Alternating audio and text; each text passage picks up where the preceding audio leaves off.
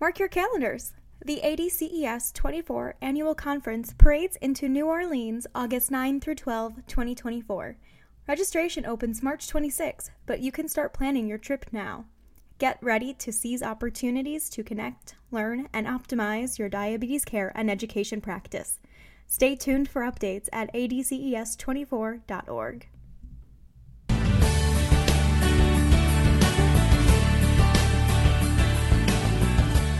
Hello, and welcome to the ADCES podcast, The Huddle, Conversations with the Diabetes Care Team.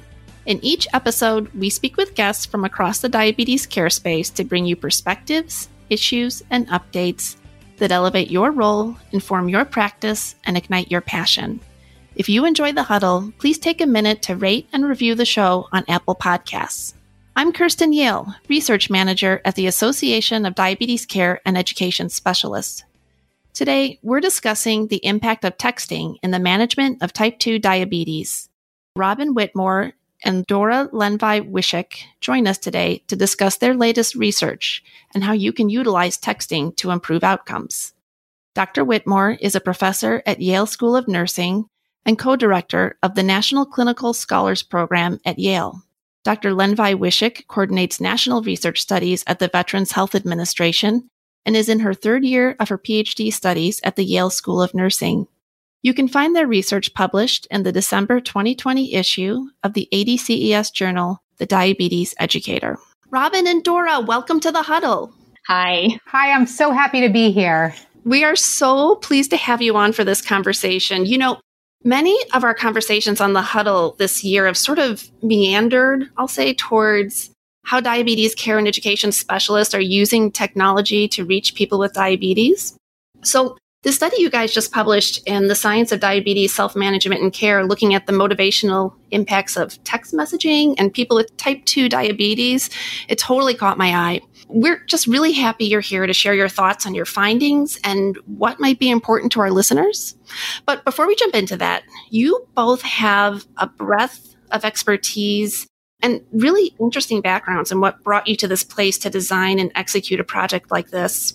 If you're willing, I'd love for you to share a little bit about your background with our listeners. Sure, I'll start. I'm Robin Whitmore, and I've been a nurse for over 25 years, and it was my early experiences as a nurse working in post-anesthesia care units and post-op units where I saw all of the many preventable complications from type 2 diabetes.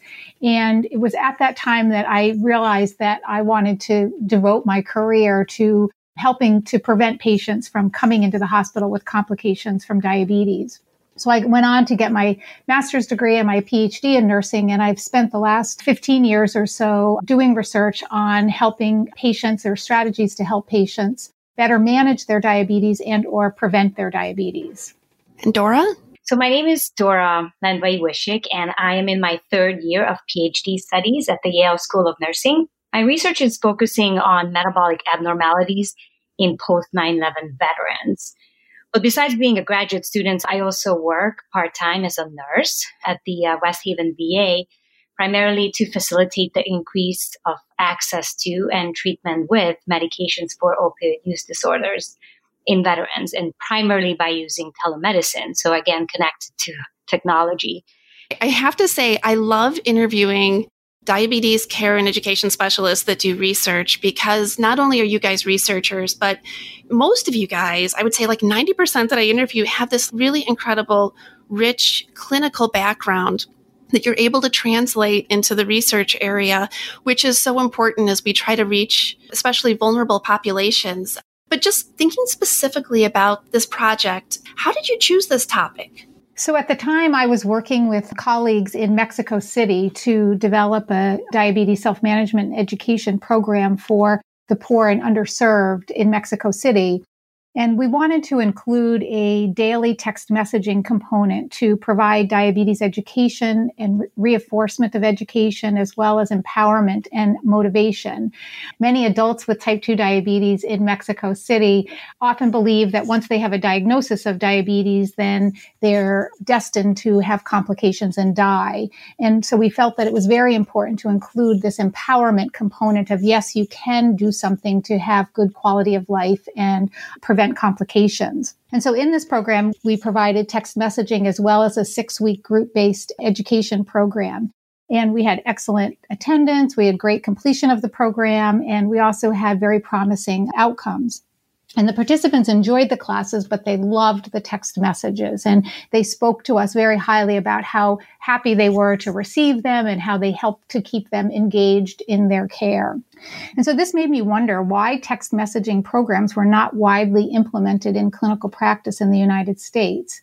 And when I went to the literature on text messaging programs, I discovered there were hundreds of studies specific to adults with diabetes, with many different ways to provide text messages, one-way or two-way, with clinician support, with other web-based support.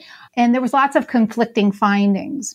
So our team decided that we would try to complete a systematic review, but discovered that there were already many systematic reviews published on this topic.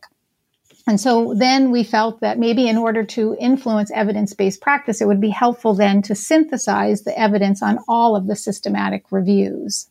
So I'm really curious to find out a little bit more about the systematic review. We do that a lot, I know, in research to look at evidence and gaps. So back to where you were at, you take this dive in, you look at, there's already a breadth of research out there and systematic reviews out there. So you decided to do an umbrella study, right? Yes. And that is basically the next level up in terms of synthesizing evidence. So an umbrella review is the review of the reviews. And it's a relatively new term, but the advantage of it is that it can bring together information from a large body of literature, systematic reviews, and then it can really help inform healthcare delivery, research, and policy. But, there's also disadvantages of it. First of all, it's very time consuming. You are essentially reading a lot of reviews, and it can be very challenging because you're trying to decipher results from systematic reviews that have studies in them with different designs or with different intervention types and even different outcome measures. So in this case, some would have type 1 and type 2 diabetes outcome measures. And we wanted to focus just on type 2 diabetes outcomes. So we had to pick those out carefully and rigorously. And all in all, we found 9 systematic reviews in this umbrella review, which consisted of a total of 72 unique studies, and they were published between 2011 and 2019. Can you talk a little bit about how you designed the study or what you were really looking for when you set the study up? So one of the things that we were focused on initially was type 2 diabetes. And so knowing that there's unique differences with different chronic illnesses and even within diabetes, there's a lot of differences between type 1 and type 2 diabetes. And there have been previous systematic and umbrella reviews that have looked at text messages, one even specific to diabetes, but it included both type 1 and type 2 diabetes. And so our purpose was to really go in and focus specifically on adults with type 2 diabetes.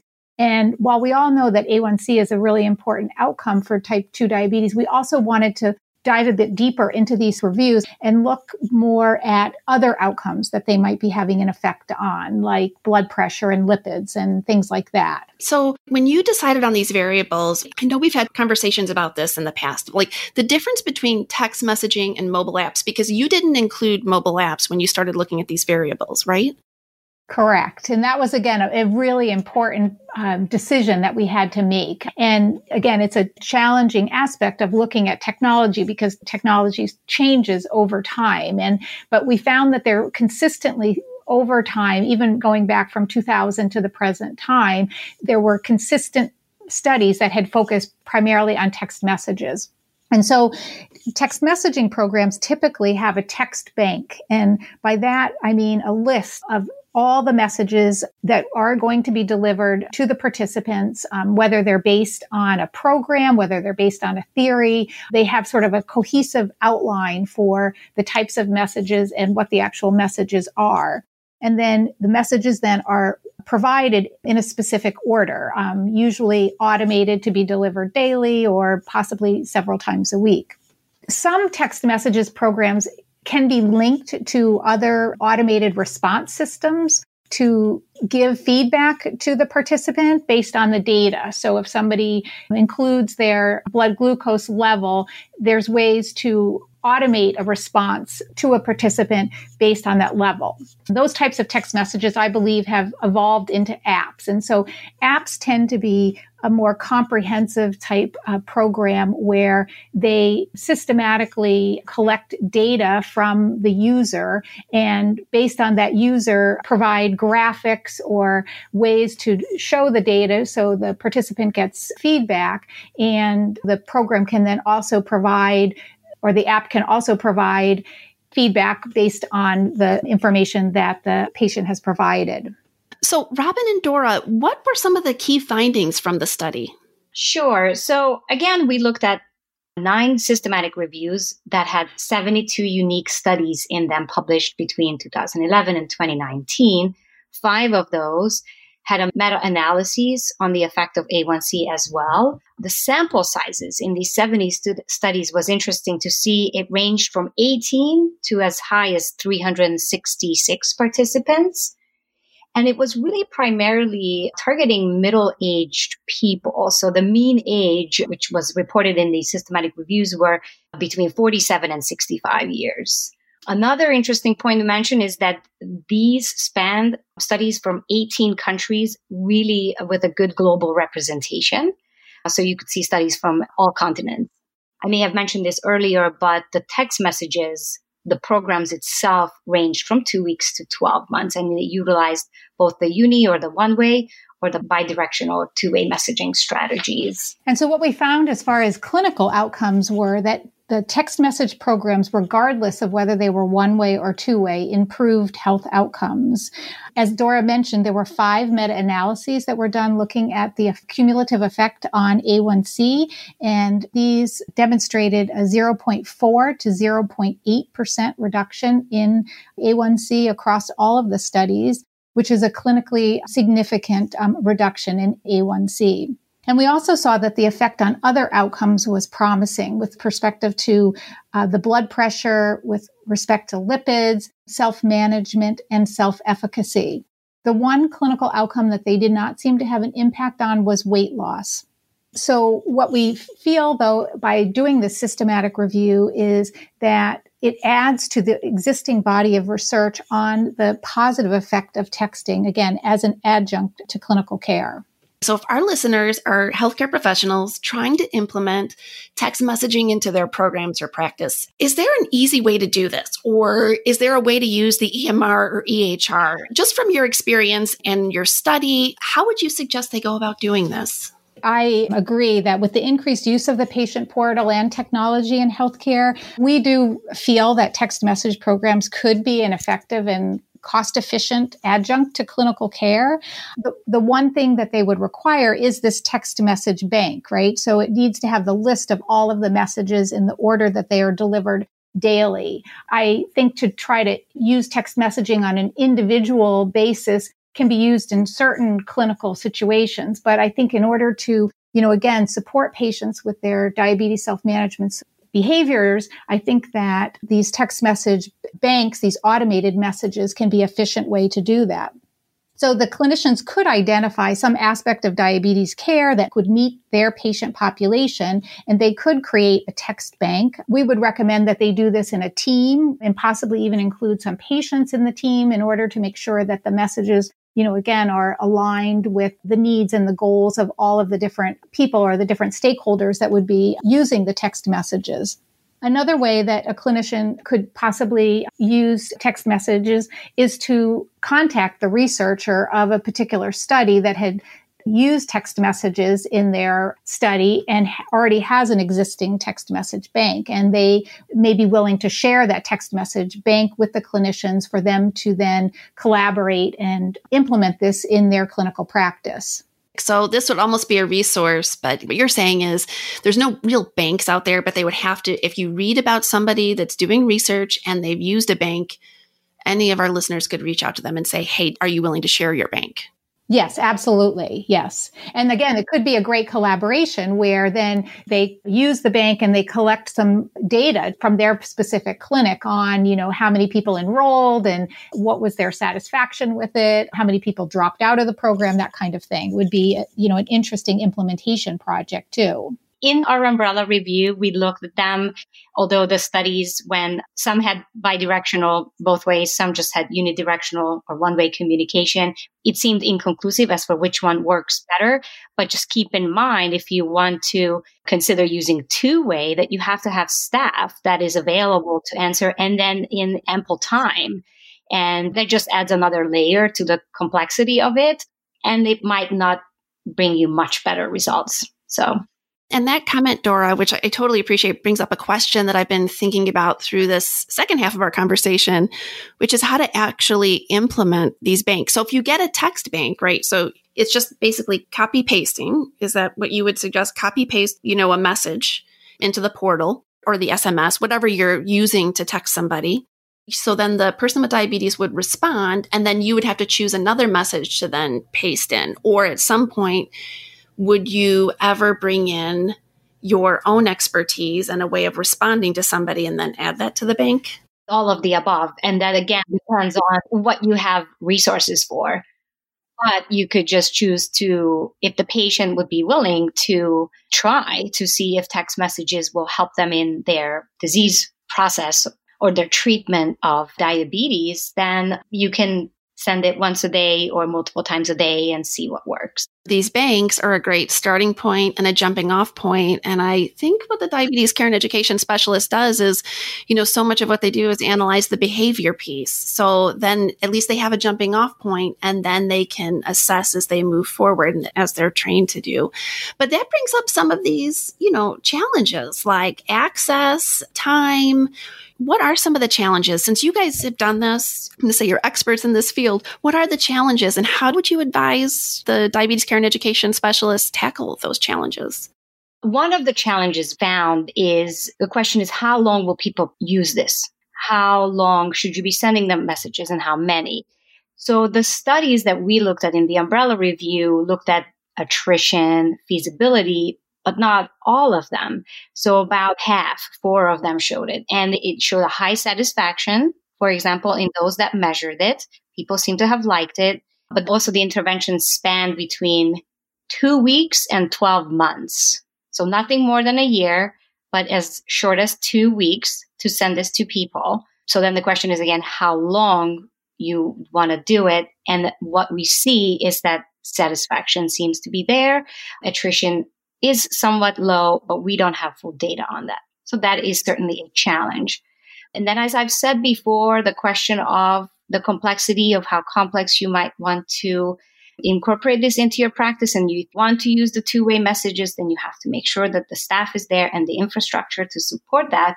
But otherwise, if you just use text messages, which are a cheap, as Robin said, it's a simple way, it's a cost-effective way to send people who have diabetes with messages that could help them check their sugar, think about their diet, remind them of the exercise, and so on and so forth, then data shows that 99% of people look at their text messages within 3 minutes of receiving it. So a good way to start. Now, the other thing I also would like to mention, though, here, as far as the implementation, the other thing, they will need tech support. In order to automate your text messages, you're going to need some tech support from your clinical technology team in order to set this all up. Okay, so it's not just the bank. So you get your hands on the bank and then you work with your tech team in your health system to set it up, right? Correct, yes. Perfect. Okay, that makes a ton of sense. I love what you've given us here and what this paper's given us to say using text messages to reach these vulnerable populations and motivate them to work with their diabetes and work with their healthcare professional. But I guess both Robin and Dora, if you had that crystal ball to see in the future, where do you see text messaging going or any kind of messaging going? So, as I mentioned previously, I think that mobile apps are great for self-monitoring and feedback on behaviors or blood glucose levels. But where I'd like to see text messages move is into more multimedia. So where you could send short video clips or images or pictures. And this could help us to break down complex diabetes education and support into shorter segments that would be more easily understood and retained. And I also think that then these could all be starting to move through social media channels. Okay. So not only just going to an individual, but they could go to their social network team, or a clinic could have their own social media channel where they send their own multimedia messages out to the larger community or population at large. Yeah. And that would be my crystal ball. I love that analogy as well, because I think that helping people build that sense of community or draw from your community where you can share what you're going through and maybe hear some other people's success or struggles is very helpful and powerful. So I hope that it will go a little bit towards that direction as well. And again, this is that dichotomy, right? Where we're using technology and it takes away the human piece, but then you want to bring back the human piece. And how do you make that happen? So it will evolve into something. I appreciate you guys sharing your thoughts. And I always love asking researchers this question because it's where you live, right? Is, you're using and you're implementing what works now. But while you're doing that, you have this experience and this insight of seeing what could be coming possibly in the future and strategically down the road. So, the behavioral aspect of the by communication, and then I love that idea of sharing videos, or it just reminds me of how emojis and memes evolved, like people, seem to react to that instead of the simple text messaging. But right now, your paper shows text messaging works and it reaches these populations that we really need to reach that are extremely vulnerable. Dora and Robin, thank you so much for joining us today. I know that our listeners will value the information you've provided. Our pleasure. It's delightful for us to be here, and thank you for taking the time to talk with us. Thank you. Thank you for listening to this week's episode of The Huddle, Conversations with the Diabetes Care Team. Today we heard from Robin Whitmore and Dora Lendvai-Wishek about their latest research in texting interventions in type 2 diabetes management. We learned that texting programs were found to have a positive impact on A1C and blood pressure, as well as overall self-management. They can be used as one-way reminders on appointment times and treatment plan details, or even as two-way forms of communication to check in on clients and gauge what level of care might be necessary. You can access text banks as described in this episode by contacting authors of previous studies on texting. Visit the show notes for additional resources. The study discussed in this episode is available in the December 2020 issue of the Diabetes Educator. To take a deeper dive into today's topic, or to access more research on the science of diabetes self-management and care, visit diabeteseducator.org/TDE. And remember, ADCES is here to help you. Membership gives you access to the education, networking, and resources to improve your practice and optimize outcomes for your clients. Find out what ADCES can do for you at diabeteseducator.org/join. The information in this podcast is for informational purposes only and may not be appropriate or applicable for your individual circumstances. This podcast does not provide medical or professional advice and is not a substitute for consultation with a healthcare professional. Please consult your healthcare professional for any medical questions.